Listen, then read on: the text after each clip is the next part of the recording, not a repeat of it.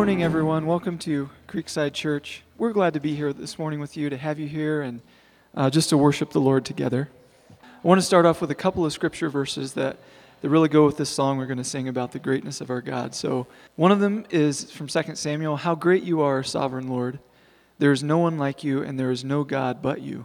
And the psalmist says, "I know that the Lord is great, that our Lord is greater than all gods." So if you'd stand and sing with us, please, as we sing about how great our God is.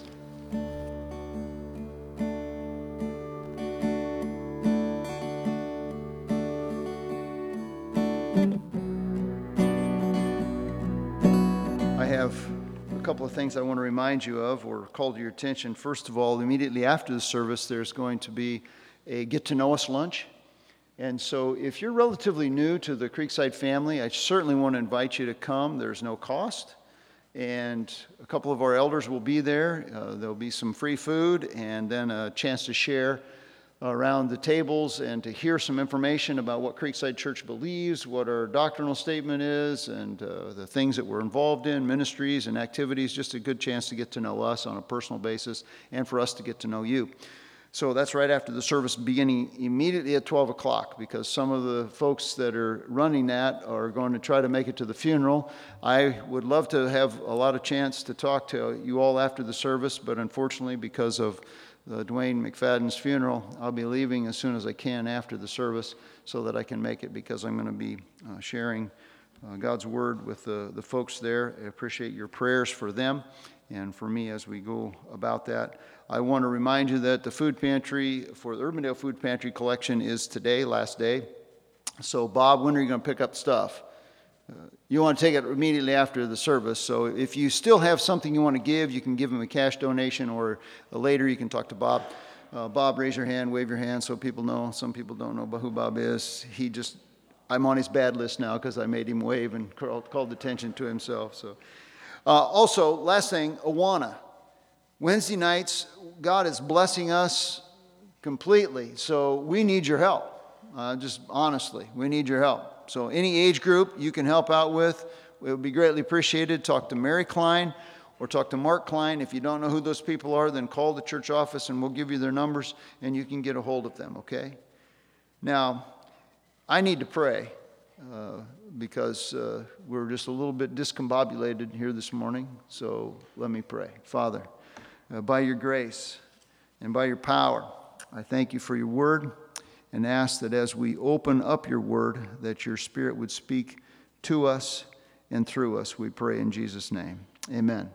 And Timothy, would you grab my iPad there in front of you? Yeah.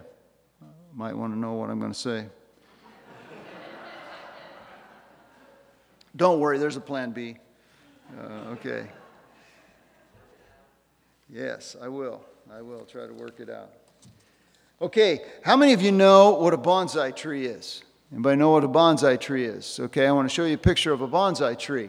But do you know how they make bonsai trees or how they get these trees, these dwarf trees? They're miniature replicas of the full-blown deal. So what they do is, or what you can do, is you take a tree that's just a nurturing seedling and you trim its roots. You cut its roots off before you plant it and pot it in the soil. And then as the tree grows, there's continually pinching off of the branches and clipping of the branches to keep it in that miniature state in which you find it. And so the result is that you have this beautiful looking ornamental tree that's interesting and beautiful to look at, but it is of really no other value. It never matures to the point that it produces fruit so that it can reproduce itself. It never grows up so that it produces fruit so that other people can appreciate and enjoy the fruit. Like some of you have been going to apple orchards and things like that, and you've enjoyed the fruit. No, not with a bonsai tree. You can't do it. This morning, what I'd like to suggest to you is that there are many people who profess faith in Jesus Christ who are a lot like bonsai trees. And they're called bonsai believers. Well, that's my term, okay? But they're bonsai believers.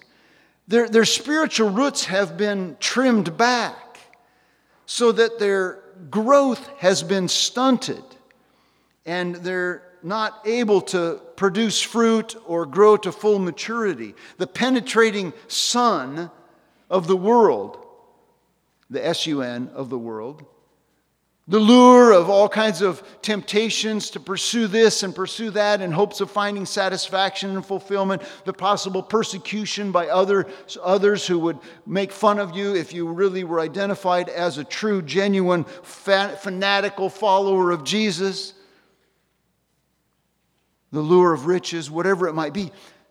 Keep them from growing to full maturity so that they're unable or they're unwilling to produce fruit. They aren't able to produce fruit and they're not able to provide any size. There's no spiritual growth. There's no real fruit. There's no reproduction into the lives of other people that would give evidence that they truly are a child of God. And our churches are full of them.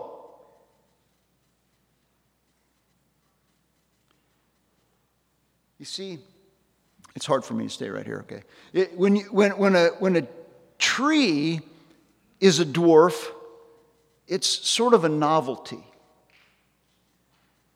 But when a person professes to be a believer in Jesus Christ and they're spiritually immature, it's a tragedy. And it's this particular tragedy that the writer of Hebrews was seeking to address in Hebrews chapter 5, beginning with verse 11 and on through chapter 6, verse 8. And in this section, he speaks to a group of people who are professing believers. Some of them are possessing true faith in Jesus Christ. But his concern over the implications of their spiritual immaturity, their spiritual dwarfism, if you will, led him to speak to them and call them to mature, to press on towards maturity, and therefore prove that they were truly in the faith and prevent them from a terrible calamity. And so if you have your Bibles, I'd invite you to open them to Hebrews chapter 5. We're going to read the text, and we're going to see this message that was then given that is to be repeated and very much to be heeded even today. And in this text, as you see on the screen, the author employs two tactics to inspire professing believers towards spiritual maturity, to prove the reality of our faith, and to prevent spiritual calamity. I'm going to read the text beginning with verse 11 of chapter 5. Concerning him, we have much to say, and it is hard to explain since you have become dull of hearing. For though by this time you ought to be teachers, you have need again for someone to teach you the elementary principles of the oracles of God, and you have come to need milk and not solid food. For everyone who partakes only of milk is not accustomed to the word of righteousness, for he is a babe. But solid food is for the mature, who because of their practice have their senses trained to discern good and evil. Therefore, leaving the elementary teachings, about the Christ, let us press on to maturity, not laying again a foundation of repentance from dead works and of faith towards God, instructions about washings and the laying on of hands and the resurrection of the dead and eternal judgment. And this we shall do if God permits.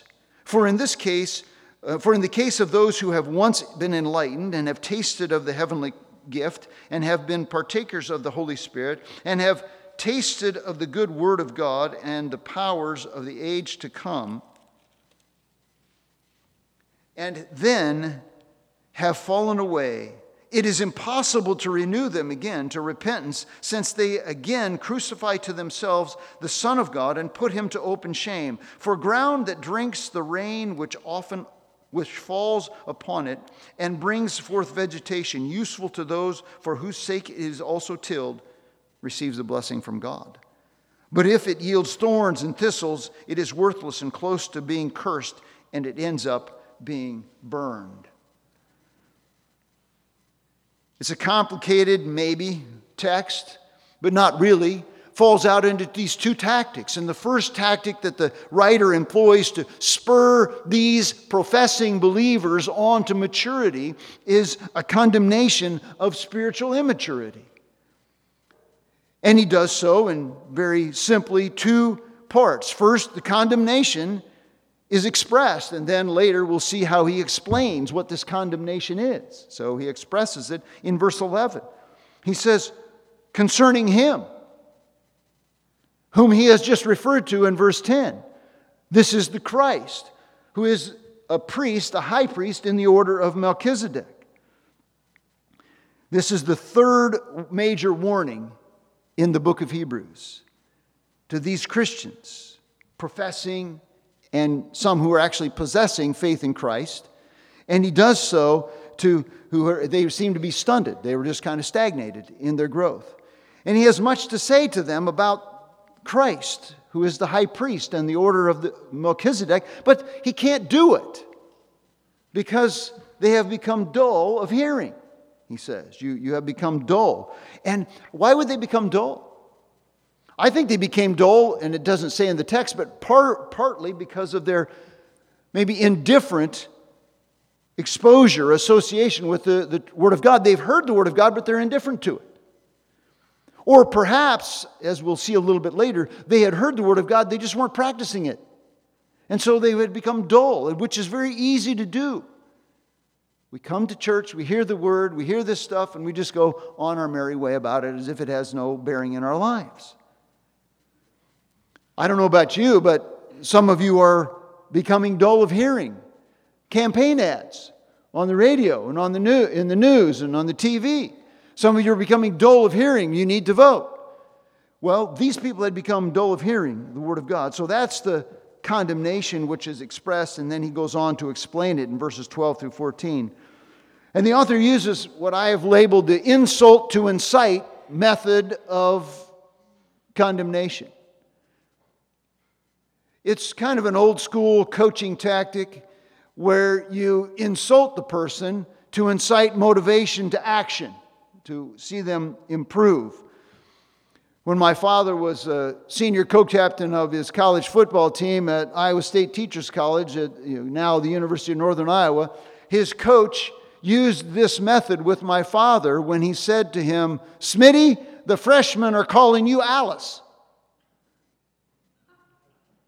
Now, for some of you that may not mean anything, but I'll explain it to you if you want to later. But they were insulting my dad. He was insulting my dad to incite my dad to run over a few people to prove that he was not who the freshmen were saying that he was, which I doubt the freshmen were saying that he was that.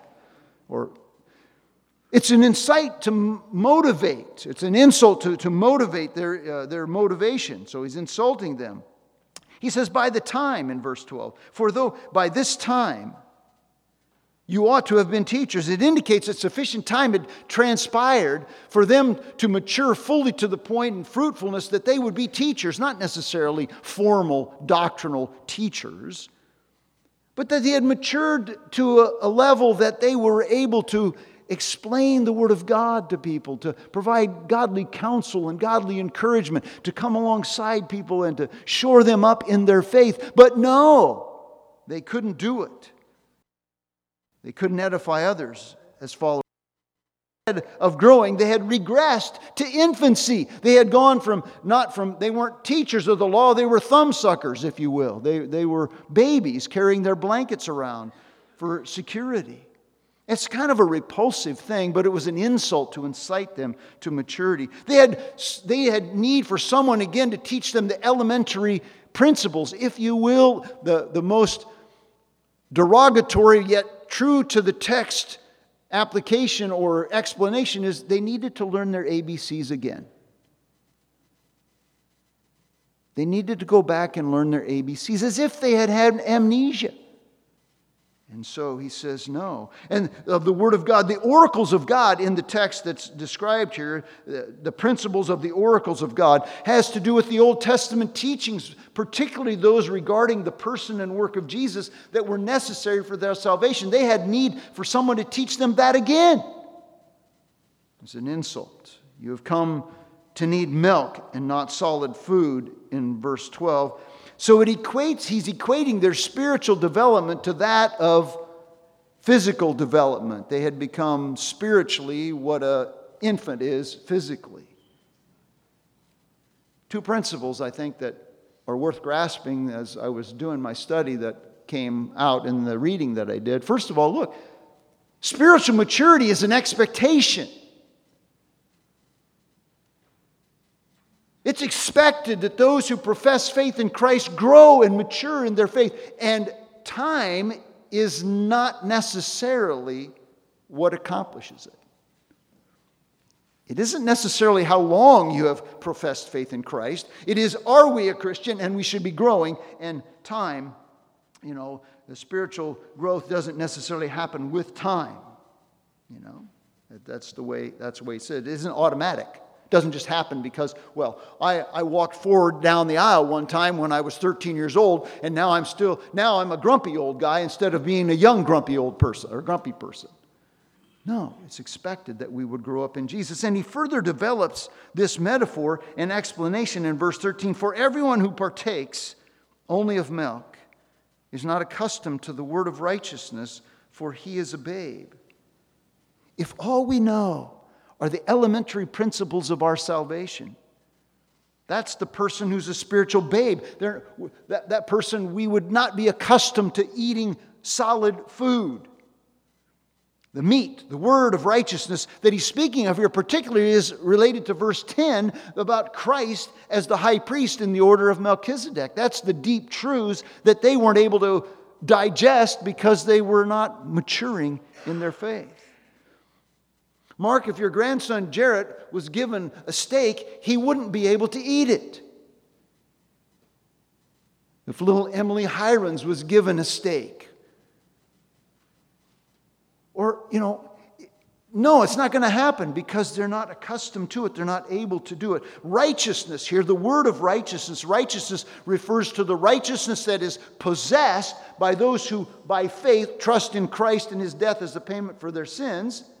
That's righteousness possessed, but it also is righteousness practiced. It's righteousness possessed and righteousness practiced, which necessarily accompanies righteousness possessed.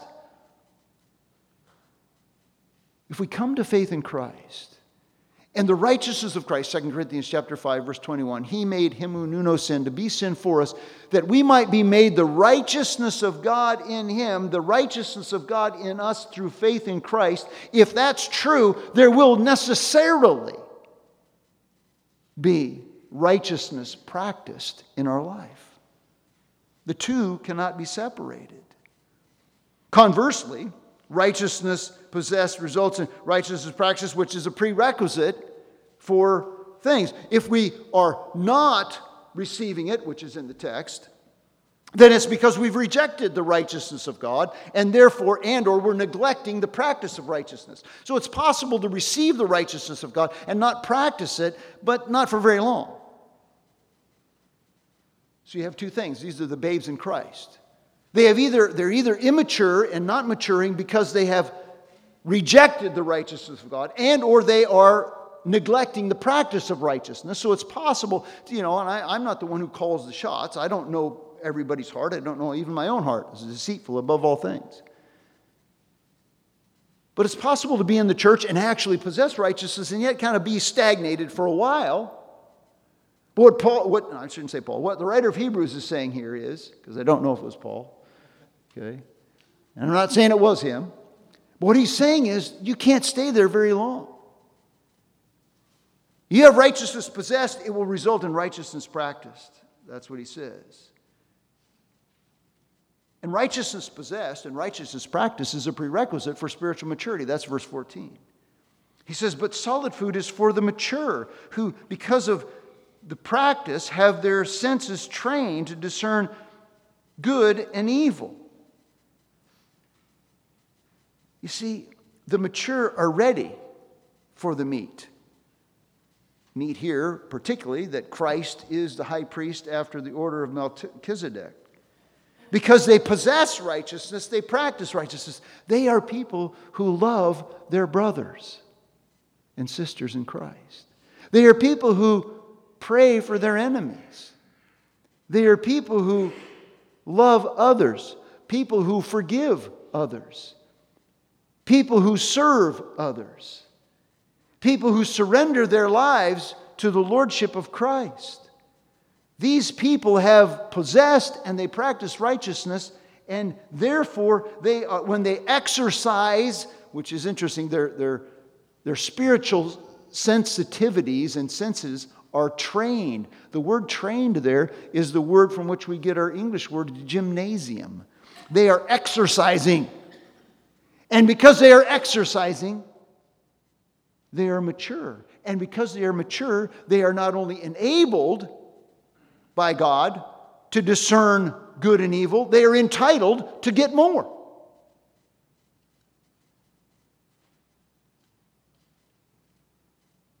John chapter 14, verse 21. He who has my commandments and keeps them, he it is that loves me.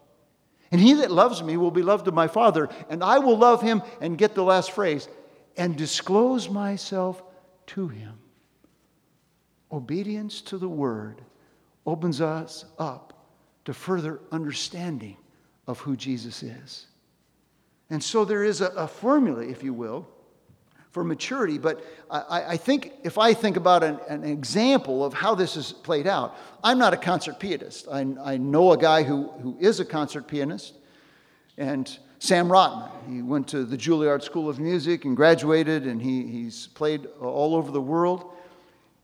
A concert pianist practices to the point that they are able to discern the smallest error in their play and anybody else's play. Even though it's unnoticed by other people, they can discern it. And because they can discern it, they're enabled to learn more and more complicated and more difficult pieces and practice them. They know their training enables them to discern good and evil piano playing, if you will, and enables them and entitles them to learn more difficult pieces. And so here's the formula for spiritual maturity. We listen to the truth. That's verse 11. We're not dull, but we're attentive. Okay? We listen to it attentively. And then in verses 12 and 13, we know the truth completely. And then in verse 14, we practice the truth consistently. And that equals maturity.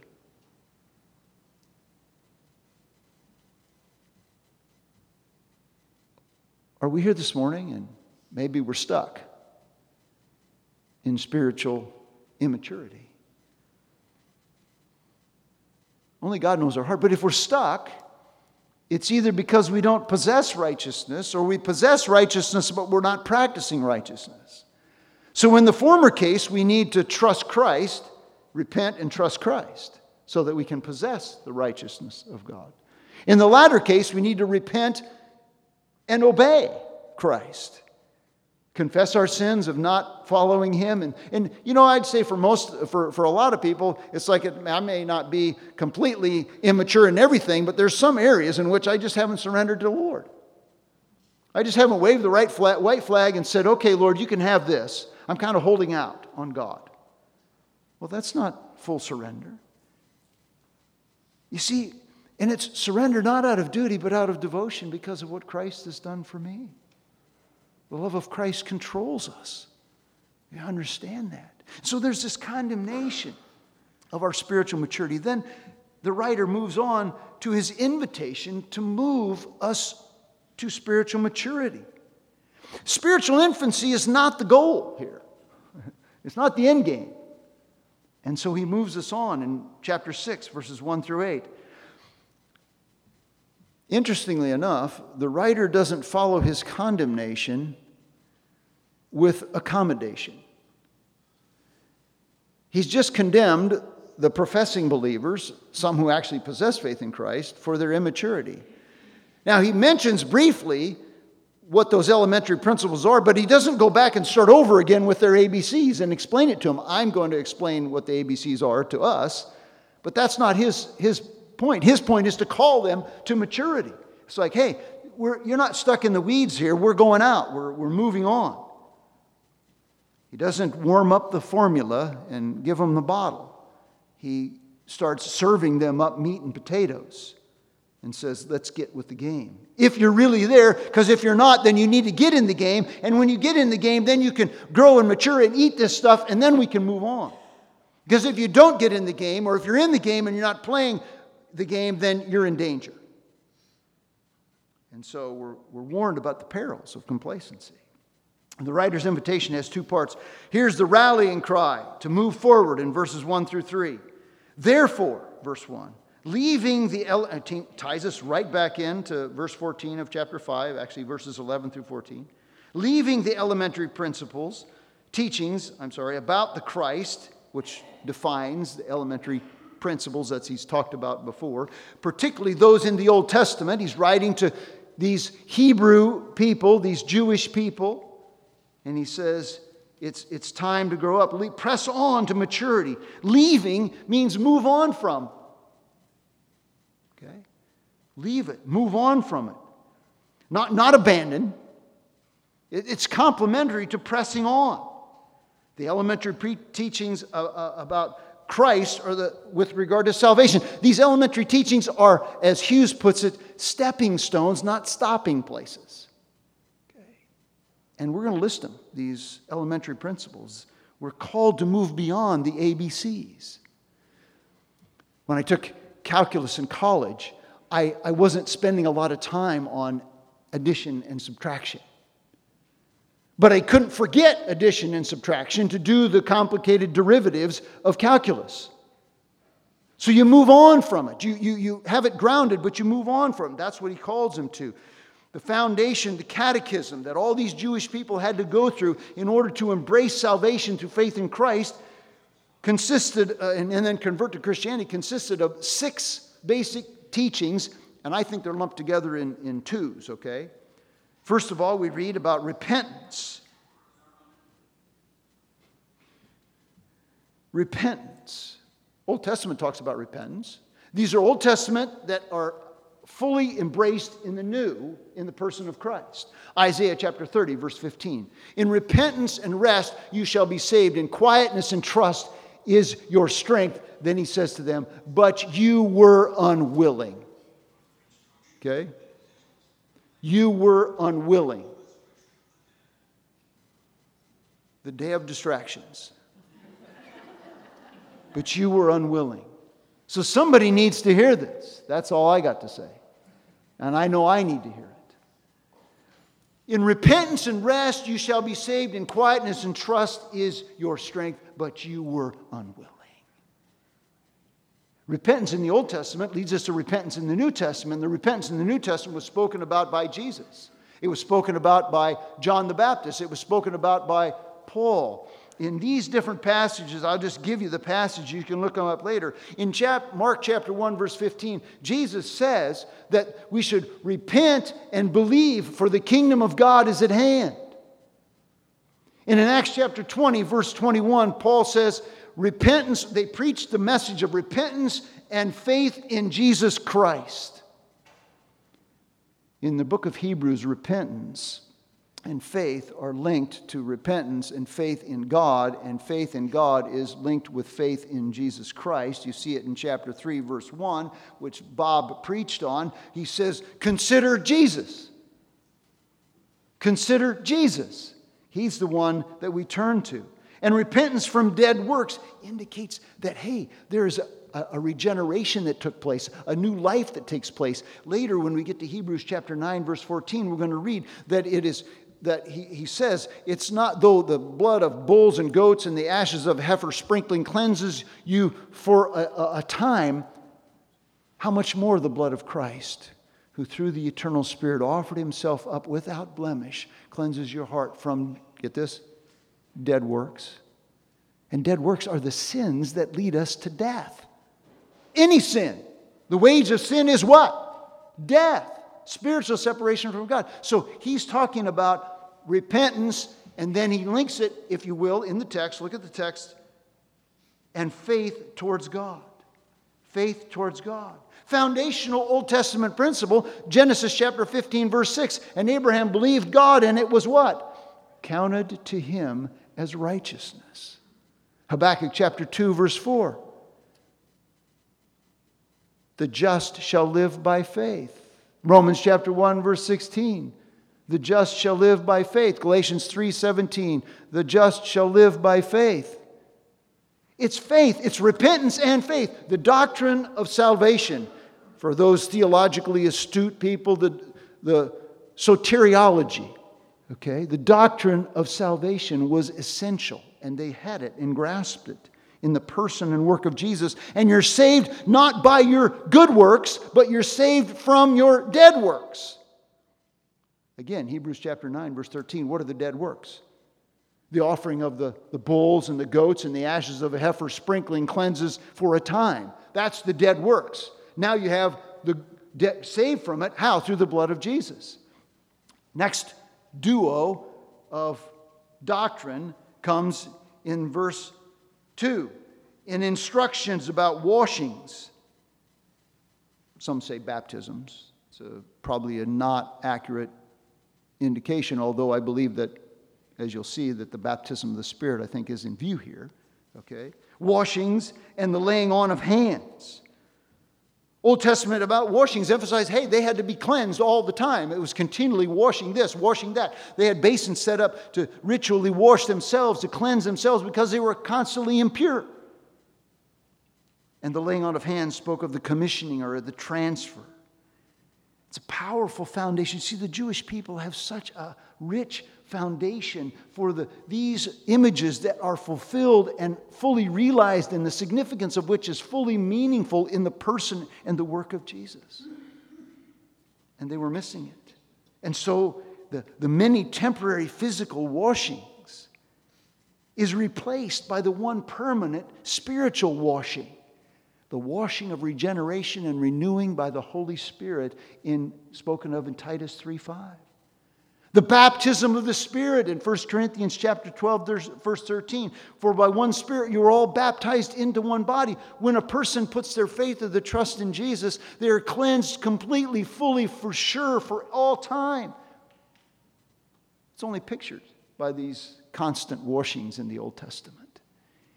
And this washing means that the baptism of the Spirit is there. So there is this baptism washing. And then the laying on of hands has to do also with the Spirit's work, because the laying on of hands was the commissioning, the impartation of the Spirit of God, but also the impartation of the gifts of the Spirit that they would use in the service of the King.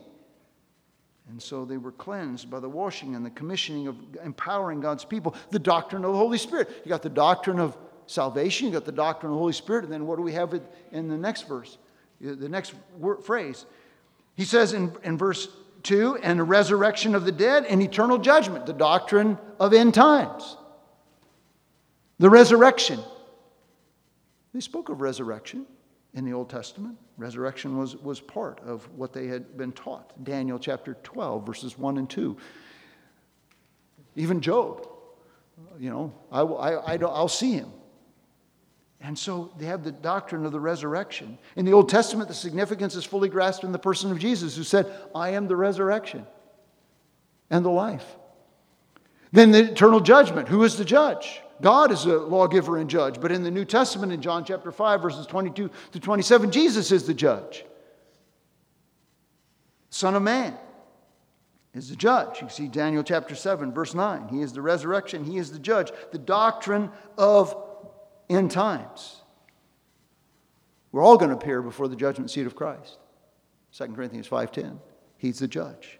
See, their heritage in Judaism provided the bedrock from which the foundational truths of the faith were cut.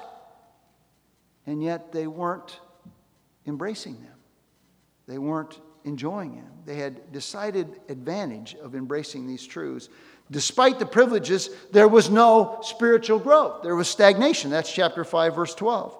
So it seems like, I think, the Hebrew writer of Hebrews was saying, look, you have all these advantages, these privileges, but you're not making the Christian connection. You're not making the connection in the Old Testament to that in the New Testament of the person and work of Jesus, but you think that you are still okay. You're not okay unless you make the connection from the Old Testament to the New Testament in the person and the work of Jesus. But it's more comfortable that way because we can hide among our Judaistic friends. We can hide among the Nero and the persecution, and we can just kind of blend in with the crowd and be comfortable as quote-unquote followers of Jesus, even though we're not really followers of Jesus. We're just holding to the Old Testament, holding to these things. Such infancy calls into question their authenticity, I think is what the writer of Hebrews is saying. So the writer calls them to maturity. Then you can prove you really are one of God's kids.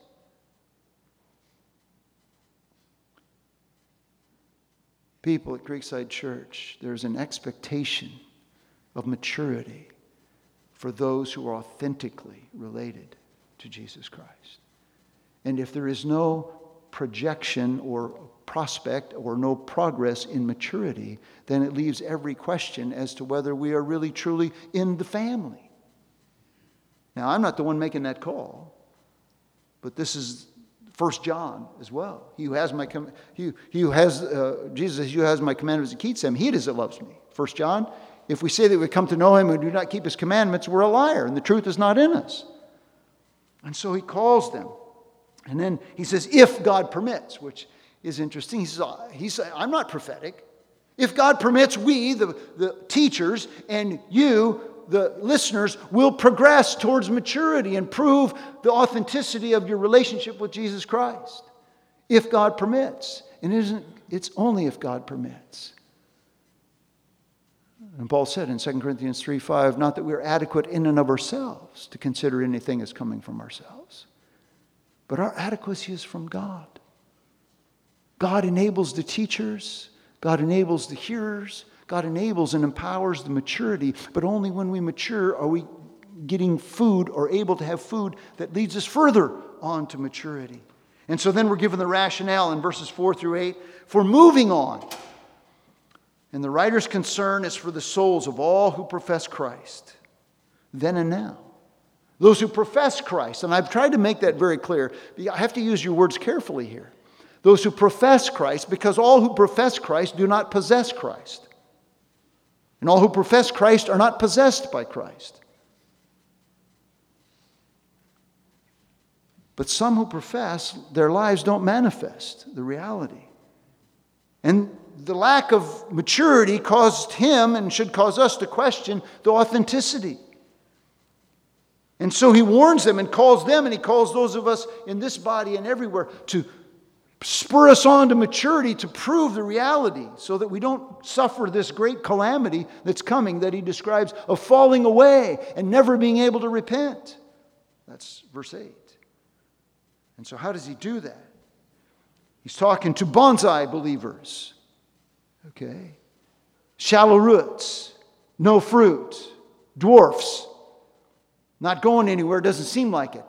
And so he wants us to understand that. And why would I say that? Why? There's a big, in case you don't know this, in this passage of Hebrews, there's a big discussion as to whether he's talking to true believers or professing believers. I hope you get that I'm saying that I believe he's talking to professing believers, not real believers, because I read in Romans chapter 8, verses 38 and 39. I read in John chapter 10, verses 27-30, and I read in 1 John chapter 5, verses 11-13, that there is security, eternal security for those who are truly trusting in Christ. The people he's talking to don't have eternal security. They can fall away. So it, in my opinion, must be a professing but not possessing believers. There's another reason, and that reason is that it would be totally inconsistent with the rest of all of Scripture. That's the reason I just gave you. The reason I'm going to exposit for you why I think that it's talking to professing believers is that none of these statements that are made can be linked exclusively or should be made of those who are truly believers. Let's look at them. He says this. They have once been enlightened, verse 4. For in the case of those who have once been enlightened, intellectual perception, okay, without embracing the truth, intellectual perception of the truth. They had been given the light of the gospel. They'd given the knowledge of Jesus. Turn your Bibles to John chapter 1. John chapter 1. John chapter 1, beginning with verse 9. There was the true light, which coming into the world enlightens every man. Did you see the word? Enlightens every man. Is every man, woman, and child a believer?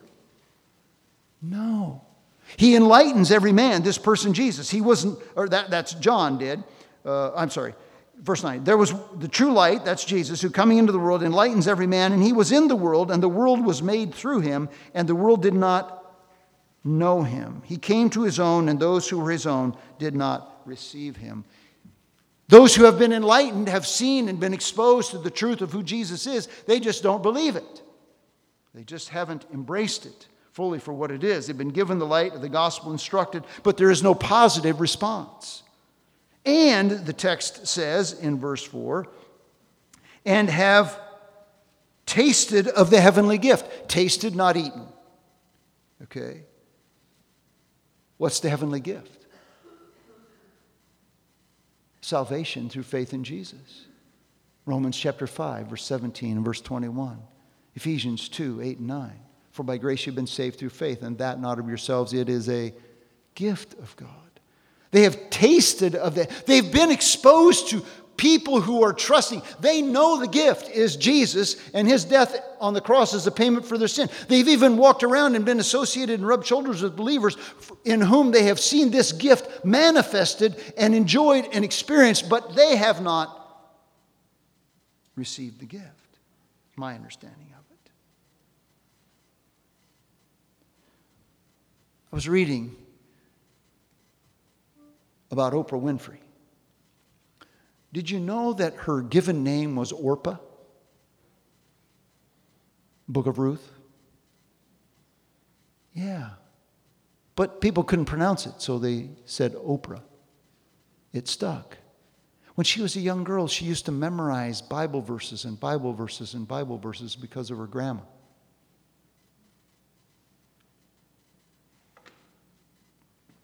Enlightened. Tasted of the heavenly gift.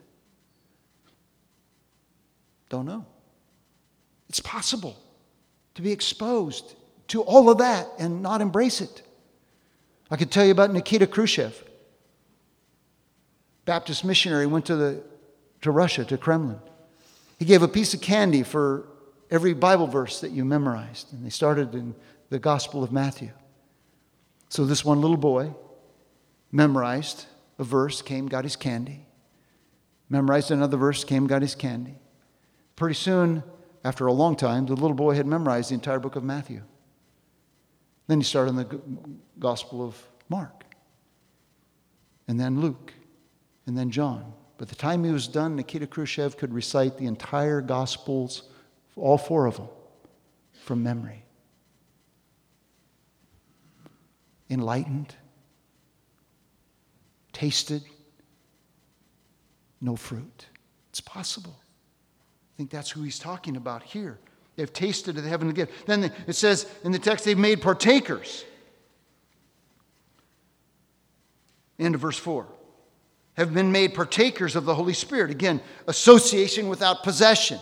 Partakers of the Holy Spirit. Members of the local church, they'd witness the Spirit's working, the Spirit's power, people getting saved. Probably even at that time, miraculous signs and wonders. You go back to Hebrews chapter 2, verse 4, and they had seen all this stuff taking place, but no possession. Goes on, and have tasted of the good word of God. The good word of God was also tasted. It was not eaten. It was not ingested. It was not producing any fruit. They weren't growing because of it. Think about Herod. Remember when John the Baptist went to Herod and he says, hey, buddy, you shouldn't really have your brother's wife. It's really not a good thing. Remember Paul?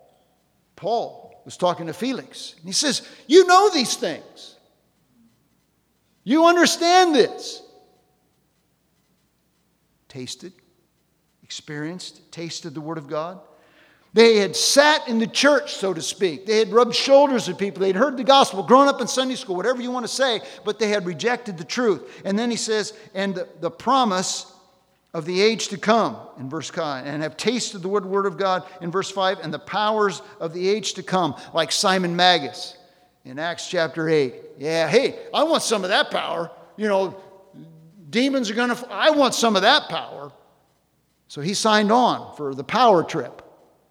You know, the Benny Hinn show. Signed up for it. Let's go. All smoke and mirrors. No real truth, no fire in his soul. They had seen miraculous powers of the kingdom of God, and it didn't draw them to the King from whom the power comes. Despite the privileges in their association with the proclamation, the people and the power of God, no faith in their hearts. And he says then, look at verse 6, and he says, and then have fallen away. In spite of all that privilege, then they fall away. So these are people who truly fall away after all of that. And the only people who can truly fall away after all of that are people who have no true faith in Christ. They fall away. So it describes a willful and deliberate, and get this, willful, deliberate, and informed rejection of the gospel of God's grace. And it leaves the rejecter in a permanent and irrevocable place of opposition to God. There is no repentance left. That's a sad state. And the writer of Hebrews says, folks, would you listen to me? If you are stuck in your immaturity, I beg you, on behalf of Christ, he didn't say this, I'm saying this, be reconciled to God, which Paul said. Okay, I'm just quoting Paul. Because in your state of immaturity, the only thing that I can think of is either you have not truly possessed Christ, or you have possessed Christ, but you are not progressing because of your lack of obedience. So let's just get it done and make sure that you are in the family. Blatant spiritual immaturity caused him to write because he feared that their privileges had caused them to be immune to the truth. They were in danger of slipping into irretrievable damnation. I told you, whether it was last week or week, beware of preachers who preach that people are going to hell and seem to enjoy it. No. He says, don't go there. And in so doing, in so taking the truths that we have been exposed to and not embracing the truth, what does the writer of Hebrews say? You crucify again to yourself the Lord. We would be no different than those who joined the crowd before Pilate saying, crucify him, crucify him.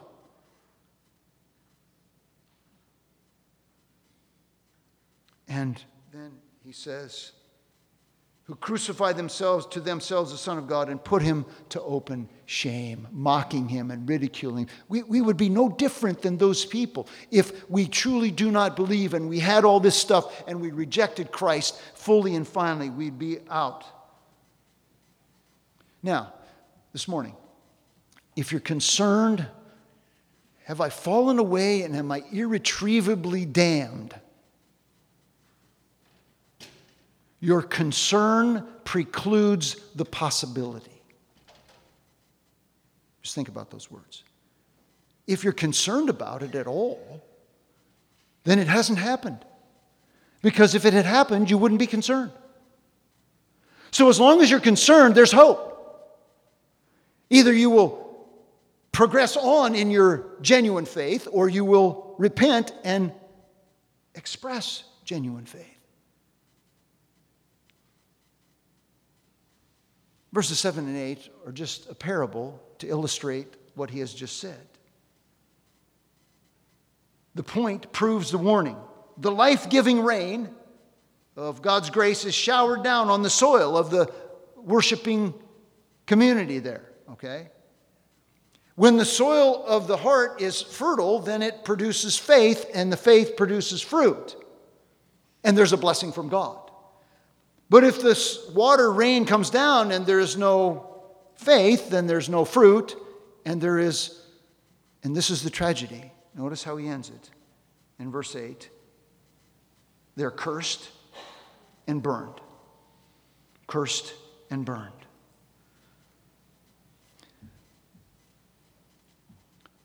There are bonsai believers in the church of Jesus Christ nurtured and grown up on the faith. I tell you what, as a pastor, I fear this for my kids. They can be so inundated with the truth that they are inoculated against the truth. So we pray, and we pray, and I pray for those in this body, in every church, that the bonsai believers, they're either not in the faith, or they're in the faith, but they're just barely in the faith, and they're not progressing in the faith. And he says, here's the deal. Get saved or get serious. Which is it for you? Get saved or get serious? Because only as we're serious do we prove through our practice of righteousness that we possess righteousness. And if we don't get saved or get serious, then the consequence is cursed and burned. So here's my word. Don't trifle with Jesus. Trust him. Trust him for your salvation. If you're here this morning and you've never put your faith or your trust in what Jesus did on the cross as a payment for your sins and that alone, my prayer is that you would today cry out to God and say, you know what? I've been in church. I'm here now. And I really have never surrendered my life to Christ. And I accept what you did, Jesus, on the cross as a payment for my sin. I trust you with my life. I invite you to be my Lord, and I leave this place surrendered to you. Now, words are not magic. Somehow in your heart express that to God. I'm a sinner. I know that Jesus died for me. I'm trusting in it, and I believe and surrender my life to you.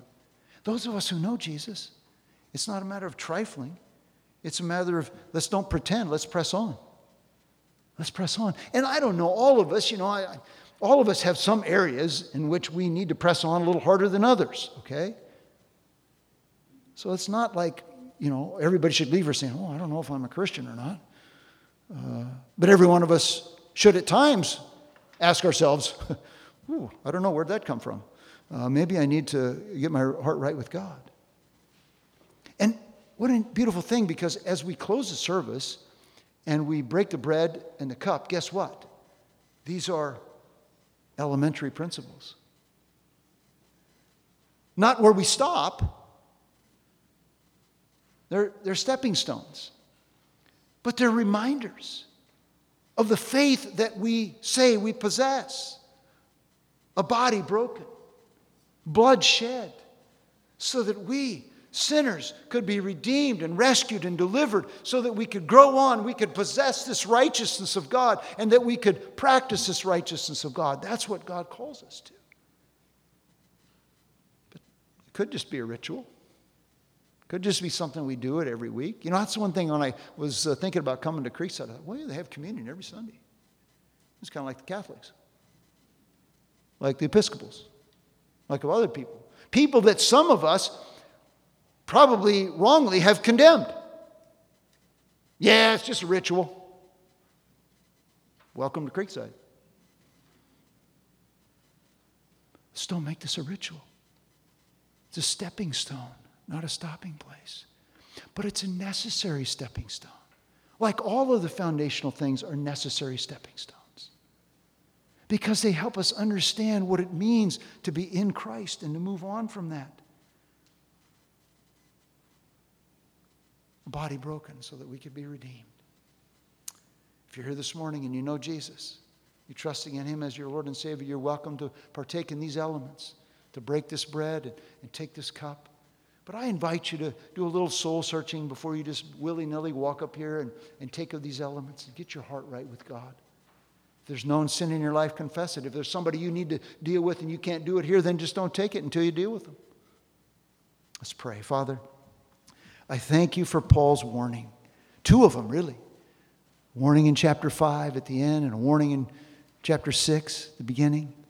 I pray that as we take these elements, that you'd help us to search our hearts and get right with you, that there would be no bonsai believers leaving this place, but that we would all either be truly trusting in Jesus for the first time, or those of us who are trusting in Jesus, would be committing ourselves to press on to maturity. We pray it in Jesus' name. Amen.